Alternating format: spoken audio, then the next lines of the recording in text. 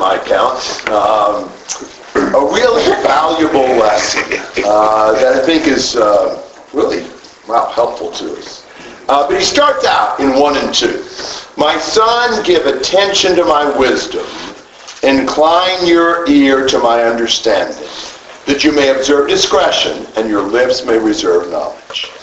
So, who's got the responsibility here? The son. The son. What does he need to do?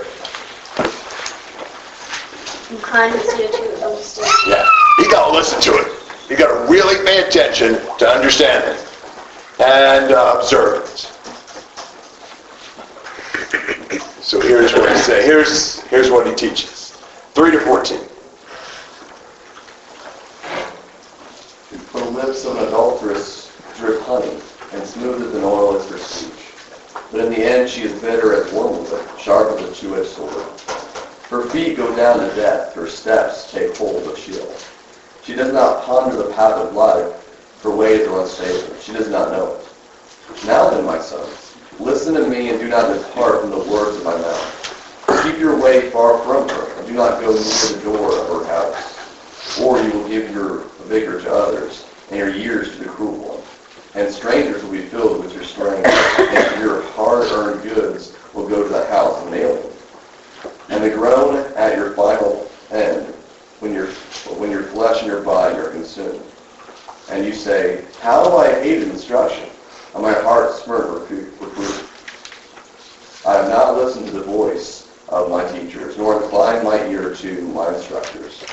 I was almost in utter ruin in the midst of the assembly congregation. So who is he speaking about here? What's the danger?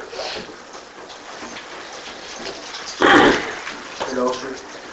Yeah, adulteress. A seductress or immoral woman. Yeah, this woman. Some of the translations say strange woman. What they mean by strange is she doesn't belong to you. You know, you haven't got a covenant with her. So if she's somebody else's wife, she's somebody that doesn't belong to you. And you got to watch her. Now, there are several passages. We've already had one in chapter 2, where he warns about the temptation of sexual immorality and a woman that will lead us astray. Now, he's speaking to his son. So he's doing this talking to his son about a woman. There'd be some things that women ought to think about in connection with men as well. I think there'd be parallel kinds of statements. But he's focusing here from the standpoint of his son. Now, I think we really need to listen and pay careful attention to some of what he says. First of all, I don't know that you would have thought this. But, verse 3, what is her first and most effective weapon? This adulterous woman. What she says. You wouldn't have thought it was that, would you? But it is. Because the temptation to immorality is more than just sexual. It's not so much just physical. What kinds of things does this strange woman say? How are her lips so dangerous?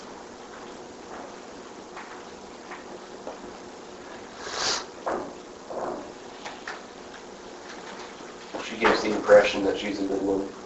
Right, she may give the impression she's a good woman. It's smooth. It's persuasive. Very appealing. Why? What's she saying? She's building up his ego. Yes, she's building up his ego. She's giving him attention. She's, talking about, what kind of things will she say to build up his ego? You have big muscles. She's so smart. She's so intelligent. Big stuff. Great physique, great intelligence. Tell you guys haven't been seduced.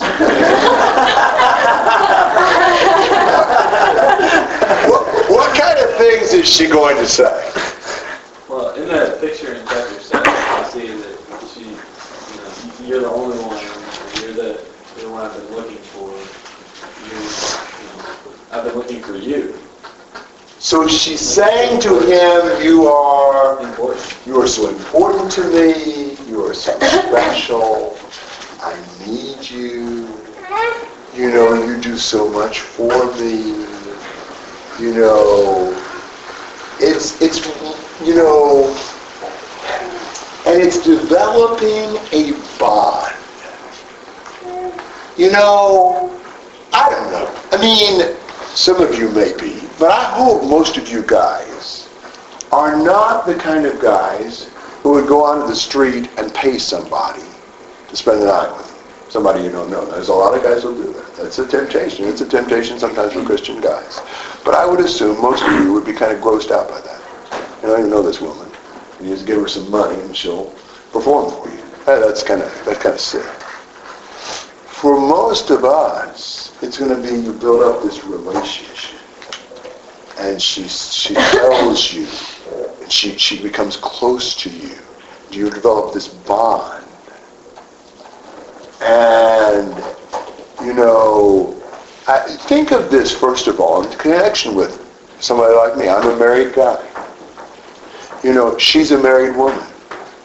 But she comes to me and she starts telling me about her problems and about her needs and how I'm really so sympathetic. I really am so understanding. She feels like she can talk to me.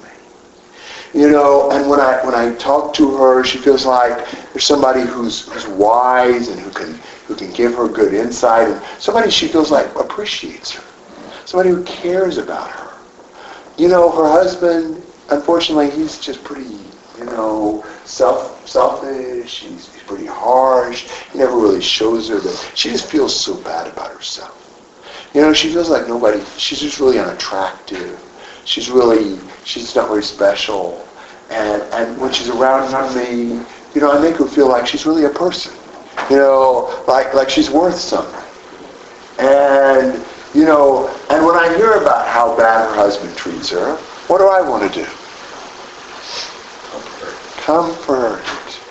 Treat her well. You know, she's crying. What do I want to do? Console her. Give her a hug.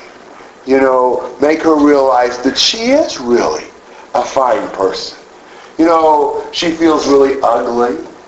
Really, you know, whatever. So what do I tell her? She's pretty. Oh, you're really pretty. You know, and all that. And we build up this bond. Now, it's not the first time we talk, but over a period of time, she just needs me a lot. And she turns to me a lot. And I feel like, you know, she sees things in me that maybe most people don't even realize about me. You know, she understands me.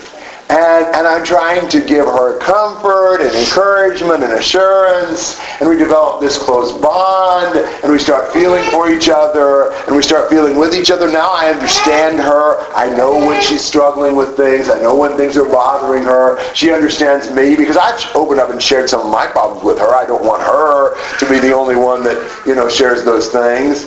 And do you see how this stuff goes? It starts with what she said. It starts with this verbal bond. And the same thing, you know, this has an application in some senses to you guys that are single. I think you have to think about, you know, sometimes there may be a girl. You guys are single, almost all of you. So it'd be okay at some point in time for you to develop an interest in some girl and even get married to her. You know, that's part of God's plan. That's not a wrong kind of a thing. But what if she's a woman that's really not best for you? What if she's a woman that, you know, maybe she's a married woman?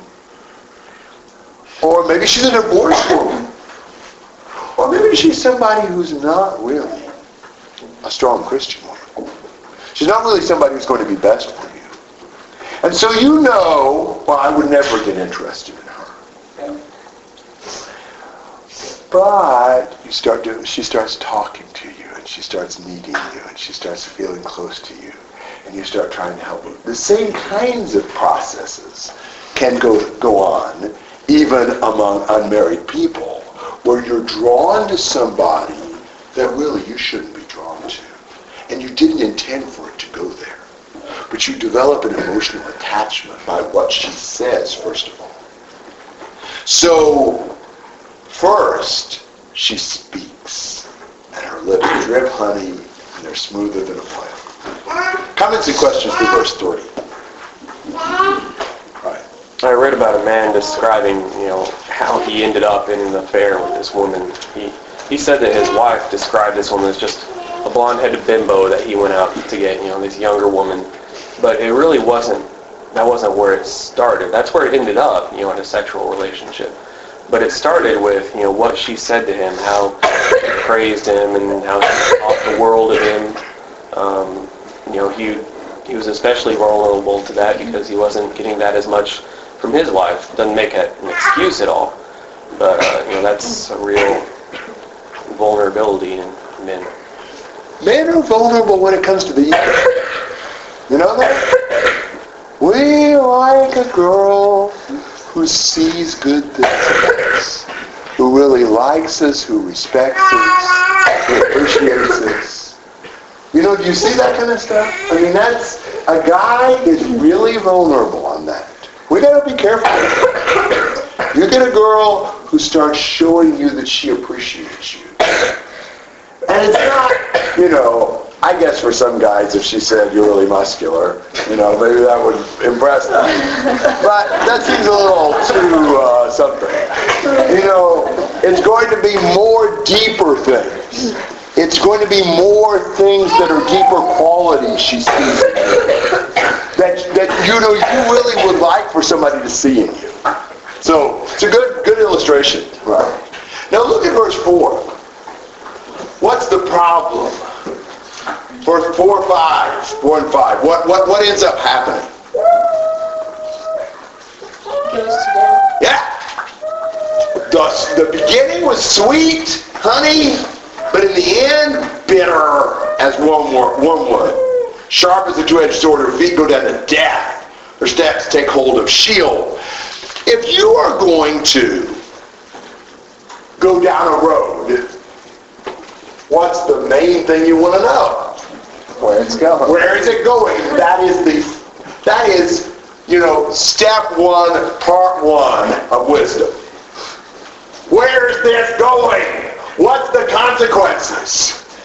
Wisdom doesn't just think about how do I feel right now. It thinks about what's the ultimate consequence? Where is this taking me?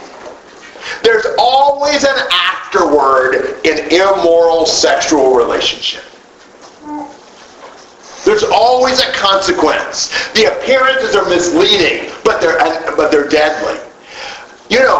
He says, sharp as a two-edged sword. You know what a two-edged sword is, right? It can cut one way and then the other way. Exactly. You can't escape injury.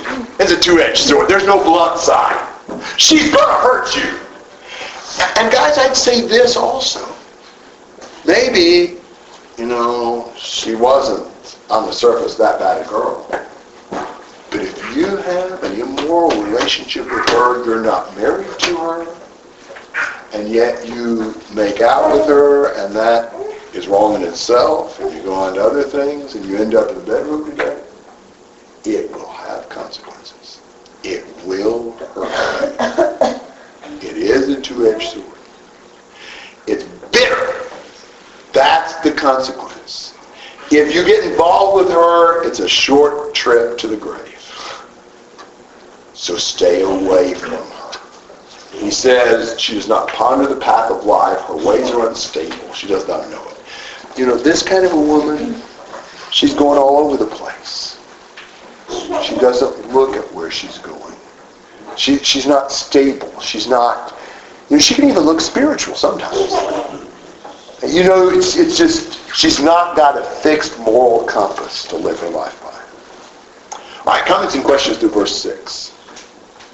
Gary, I think this is a fair contrast. There's a verse in Song of Solomon, chapter 4, verse 11, and it says, "Your lips, my bride, drip honey. Honey and milk are under your tongue." Kind of the contrast in how in its proper place in a marriage relationship, the bride can have lips that drip honey and that are good and wholesome versus, and they don't have a bad aftertaste, versus the lips of the adulteress that look sweet, but they're really not in it.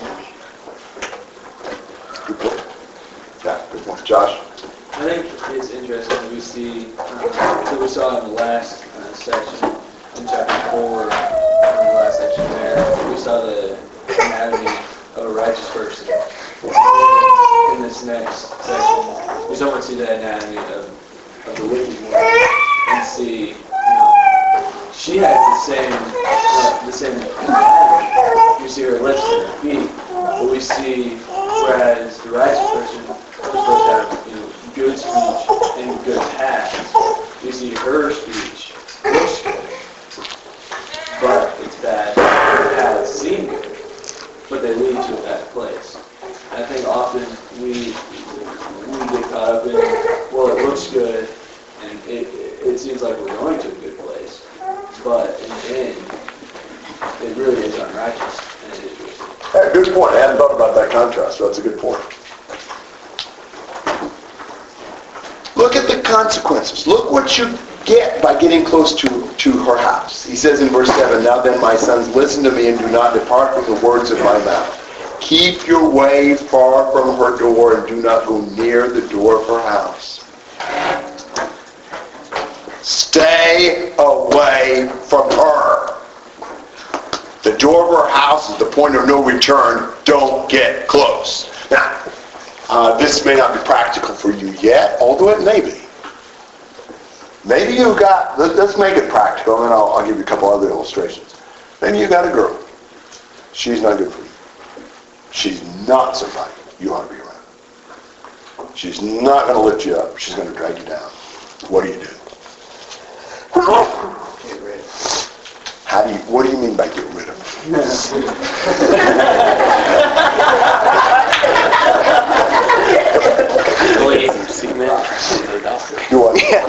Flee. Get away from her. Whatever it takes. So now you're not going to date, you're going to just be friends. How's that going to work out? Her mouth is still that tool that she'll use. You cannot still be friends. You cannot. Let me tell you where this is practical sometimes. You've got a married guy, and there's a girl at work, and all that scenario goes on, and they develop this attachment, and say, they have an inappropriate relationship. You know what he's got to do? If he wants to do what's right, get another job. You don't stay working the same place. You may be a great job, but you can't stay around. You have to get away. Guys, girls, if you're with a girl or a guy, you're developing an interest in them, maybe you're dating them, maybe you have dated them, and they're bad news for you, get away. Don't stay anywhere close to the door of her house. The farther the temptation is out of our way, the surer we are not to yield to it. Break off contact completely. Talk to each other, send each other notes, look at each other's Facebook page, whatever. You got to stay away. Keep your way far from her. Do not go near the door of her house. Stay away. Don't think, we can still hang out together, we can still be friends, we're just not going to do that anymore. Right. It's not going to work that way. That's not what he said to do. Comments and thoughts about that idea through verse 8. Gary, what if she needs you? What if you are the only person that she can talk to? What if you are helping her so much spiritually and there's just no one else that, she's just going to go off the wind and completely leave the Lord if you leave her? Yes, great question. That's exactly what will happen. You're her only hope. If you are not close to her, she'll never become a Christian. Or if you're not close to her, she'll never be able to deal with things. Tell me it's helping her. For this person who's been immoral with her to be close to her, that's helping her? There are other people in the world who can help her. And some people who are not going to be sexually immoral with her. You stay away. If she wants help, suggest the elders or their wives. You know?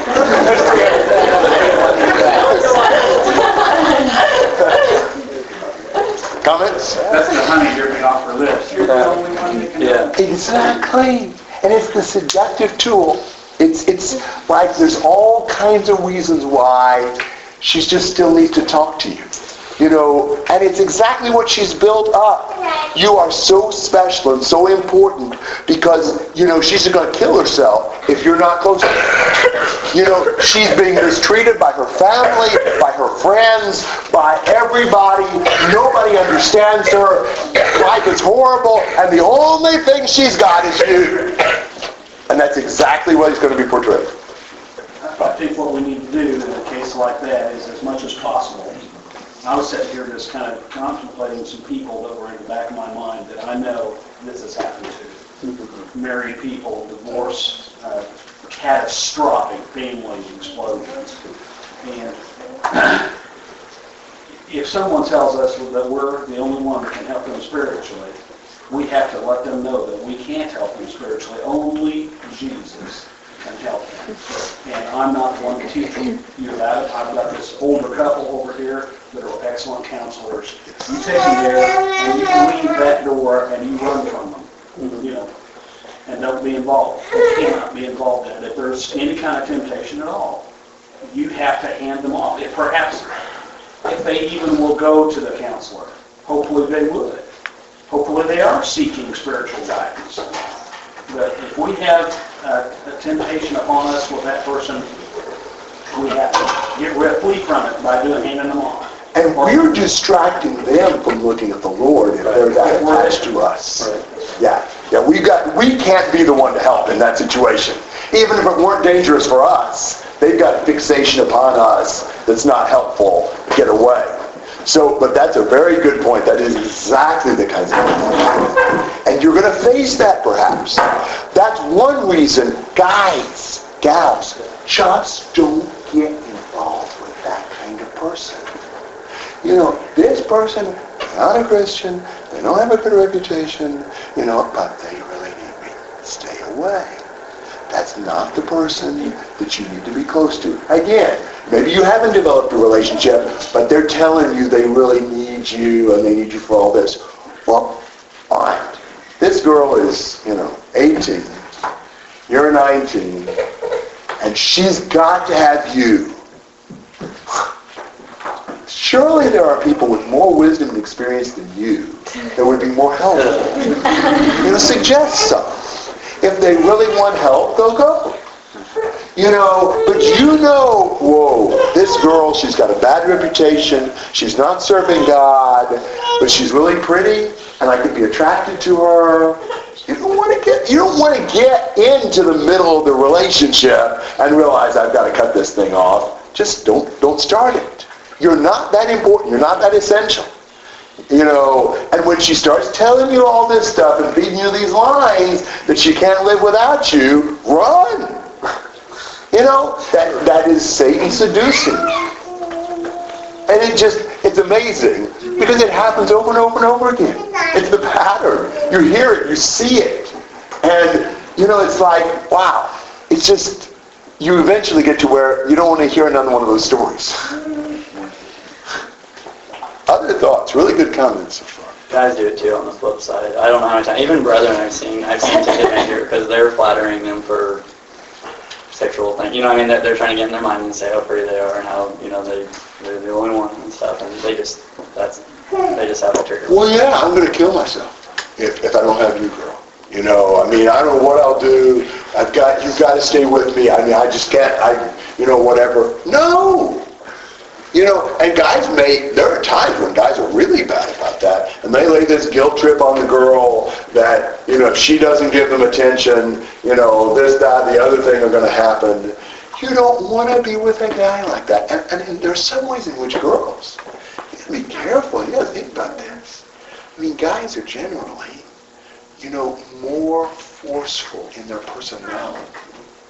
And you get yourself involved with some kind of guys. Whoa. How are you going to get away from them?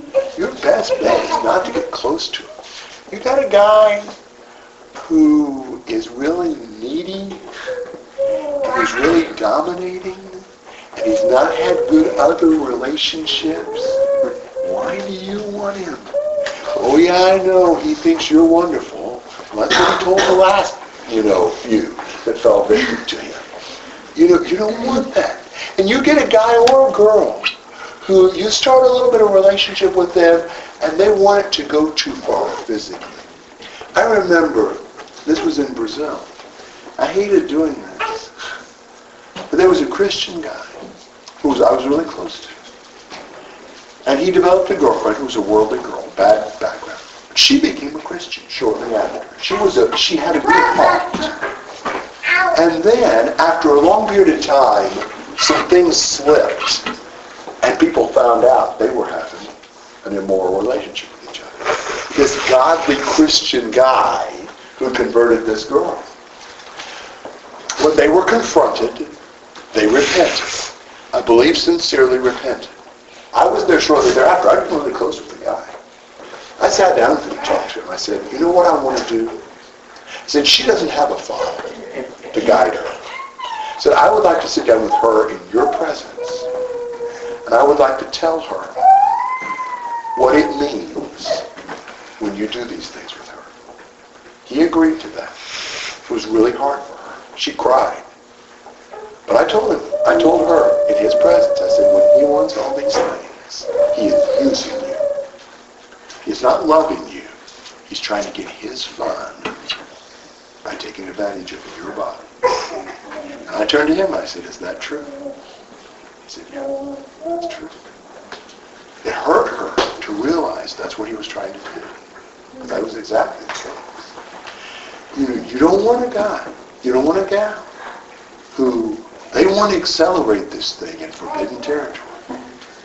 But if they respect you, they don't want that. They want it because they're selfish and they're thinking about their own pleasure. And your purity and virtue doesn't mean anything to them, no matter how much they tell you they love you. There's so many things to really be wary of. And no wonder Solomon keeps talking about these kind of things. Josh. I think it's really helpful to look at examples of people who have, gone into these things. And everything. But I think it's also encouraging to look at somebody like Joseph, because often we get in those relationships and we think there's no way to get out, or there's no way to get away from that, because we just get trapped by it. But Joseph did get away. He was in the same house with her, alone. He could have easily gotten away. Easily. But he fled because he wasn't going to commit that sin against God. I think sometimes our reasons for not doing it is because we don't want her reputation. We don't want, to have, have a bad image. And that's the only reason we don't go into this. But we need to see that it's a sin against God. It hurts God, not just our image or our reputation. But look at people like Joseph and see that they could get out of that situation, and they did leave that situation, and their reasons and his reason for leaving that situation. Excellent point. Yes, that's exactly right. He needs to be our hero. Other thoughts? Just think, throughout the New Testament and throughout the Bible, it never says to fight fornication. It always says flee. So, that might be a hint. You're going to be overwhelmed and you're going to lose if you try and fight it. So just flee. That's a great point. I like that. I hadn't heard it that way, but I like that a lot. It's exactly right. You know what? This idea, we're so often like, well, okay, we won't let it happen again. Won't go that far the next time. Oh, good grief. What are we just kidding ourselves with, deceiving ourselves with? We just need to strive for pure relationships. Look at what he says the consequences are. All right, so you get close to her, verse 9, you give your strength to her. You give your money to her. Strangers will be filled with your strength. Your hard-earned goods will go to the house of an alien. You're going to have to pay her off. You're going to have to pay off her husband. You're going to have to pay child support. You're going to have to pay the blackmail money. Who knows? Pay the lawyer's fees. It's just, if your physical health is ruined, sexually transmitted diseases, whatever. It's really bad, but worse. And here's the thing. Verse 11. And you groan at your final end, when your flesh and your body are consumed, and you say, I've hated instruction, my heart spurned reproof. They tried to tell me, and I didn't listen. The pangs of remorse. You knew better, and you still did it. I have not listened to the voice of my teachers, nor inclined my ear to my instructors. And you're just shamed and humiliated. Wow. I want you to think about this. It is absolutely amazing how otherwise intelligent people ruin themselves with these kind of things. Tell me that Bill Clinton was dumb. He's a dumb person. He's an intelligent man, and he knows a lot about even people. What in the world was he thinking? There will never be, an American, from that generation who will ever think about Bill Clinton and not think about Monica Lewinsky. Why? You look at that, I can't remember his name, that governor of New York. And he was, apparently almost ready to run for president. And just totally destroyed himself. And on and on. There's politician after politician that have just absolutely destroyed their lives. With stupidity. Why? It's like, it just shows you how foolish. Preacher after preacher after preacher who have involved themselves with women and ruined themselves. Ruined their work, their families, and they knew better. Why? Because this is a terribly seductive temptation. Almost in utter ruin in the midst of the assembly and congregation. Why would you ruin your life, your career, your family, your reputation, and your relationship with God on some immoral woman? We just really have to be serious in fleeing these things. I've tried to be really careful in my life. As a married man, I don't talk to a woman like by myself and by herself in her house or in my house. I don't go alone with her to some other place and have lunch or talk or whatever.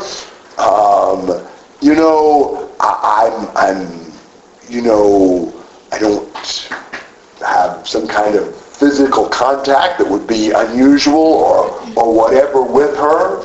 In most cases, if there's a need for her to talk with me, then I'll have Sandra involved as well. I've had situations in my life. I've had situations where, some woman really needed to study the Bible with me. And maybe a Christian woman, but she's got a lot of trouble and issues. And I'd say, okay, Sandra and I will study with you. And I remember a situation in which that lasted about, one study. It didn't seem she was too interested in Sandra and I studying. And, there were 2 or 3 more episodes like that. And finally Sandra and I talked about it. And so I said, Sandra would be glad to study with you. And, you need to be careful. You need to be watchful. I really don't think I would fall in those things. But what's the best insurance of that? Take heed. Yeah, you don't get involved in a situation where that could happen.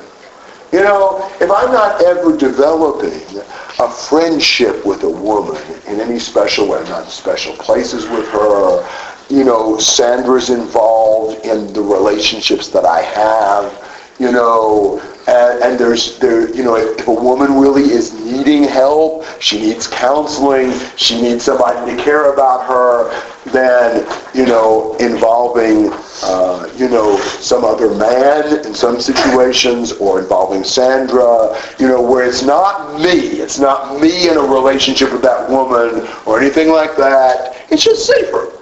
It avoids the possibility of this happening. You may have heard me use this illustration, but I think it was pretty wise.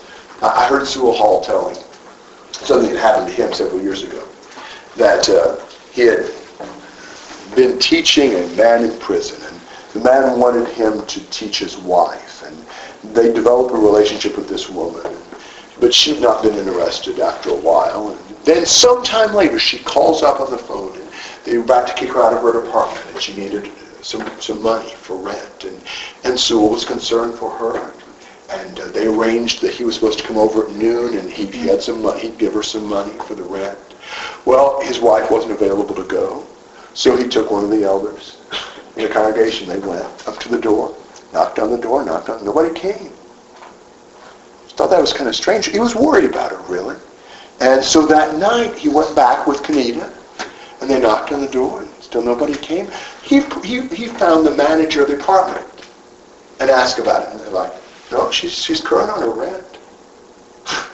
It's kind of bewildering, so they just kind of, whatever, So about 3 weeks later, Kenita was looking in the newspaper. There's a story about these two women who had set up this scam. They were doing this.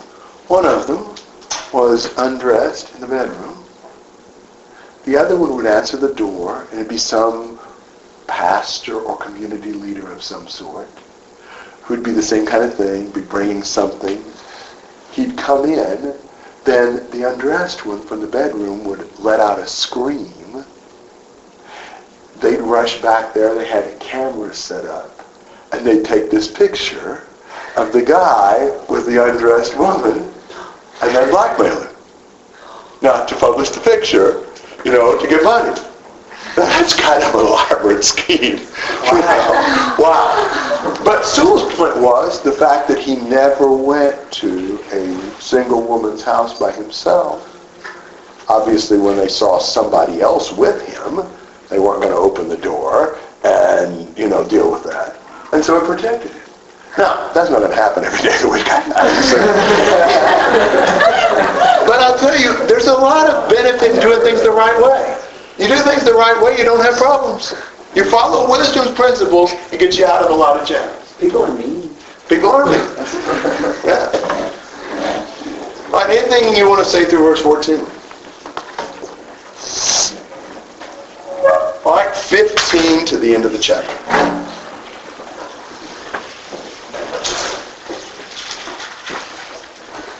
Drink water from your own crescent, and running water from your own well. Should your fountains be dispersed abroad, streams of water in the streets. Let them be only your own and not the strangers with you. Let the fountain be blessed, and rejoice with the wife you use. To loving dear and graceful go. Let her breast satisfy you at all times, and always be enraptured with her love. For why should you, my son, be enraptured by an immoral woman, and be embraced in the arms of seductress? For the ways of man are before the eyes of the Lord, and he ponders all his thoughts. And his own iniquities entrap the wicked man, when he is caught in the cords of sin. He shall die for lack of instruction, and the greatness of his faults he shall be abashed. All right, here's what he says you ought to do. It's not just some idea that sex is bad. It's great in its proper place. Drink water from your own cistern and fresh water from your own well. Don't disperse the waters. Keep yourself for your wife. Let your fountain be blessed and rejoice in the wife of your youth. Let her satisfy you. The best way for a man to resist sexual temptation is to pursue a great relationship with his wife. Now, we're in a culture that thinks that, multiple partners is more exciting, it's more fun, or whatever. This is not true. Maintaining yourself exclusively for your mate does not limit your pleasure. It deepens it. It enhances it. It's so much better than the garbage the world presents.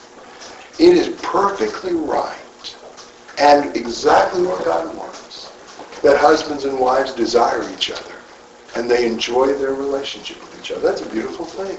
It's exactly what God intends. But it's a perversion of that that's ugly when sex is taken out of marriage and shared with others, either pre-marriage or along with marriage. It should be that my body is my wife's, period. Never been anybody else's. That's the goal. For most of you, thank God, you can say that's true right now. You keep that true all your life. If you've fallen in that, repent and keep it true all the rest of your life. It's that God does not want our bodies with anyone else. But God designed it to where the highest expression of our closeness as a husband and wife is the sexual relationship. And that's a part of God's expectation, in fact, in marriage. And isn't it nice, if this is something God wanted husbands and wives to be involved with, that he made it pleasurable and not a torture? That's a blessing. It's a great thing. But it's so wrong when it's not in its right place. So he says, keep them in its proper balance. Love each other. Be fascinated by your wife. Because verse 21, God sees everything. You will not escape. And verse 22 and 23, God is just and you will be punished. So he really says a lot in this passage. He warns about the sexual immorality. And he really helps us with what we should pursue. And that is keeping ourselves exclusively for our mate. Wouldn't that be ideal? Isn't that what you want? That never has your body been used by anybody else. It is strictly for your future mate. You might think about this. When it comes to, your relationship with a girl or a guy, you're dating or you're friends, one day the girl you're dating will be somebody's wife, more than likely. Maybe yours, but maybe not. I know a ton of people who were sure they were going to get married and they didn't. A ton of people. Even engaged people who were sure they were going to get married and they didn't. Happens a lot. You really don't know. But she's going to belong to somebody sometime. Just like the woman you're going to marry is going to belong to you one day. But she may well be dating somebody else right now. What do you want that somebody else to be doing with her body right now? She's going to be yours one day. How far do you want him to be going with her right now? The body of the girl that you're dating doesn't belong to you. It belongs to God primarily. And it will belong to her husband. But it's not yours. It's not for you to exploit her body for your own personal pleasure. We really need to keep those principles. Comments and questions on any of this stuff in chapter 5 or what we're talking about? I'll throw this in there for, we were talking about, you or preachers, going to somebody else with a woman, not going alone.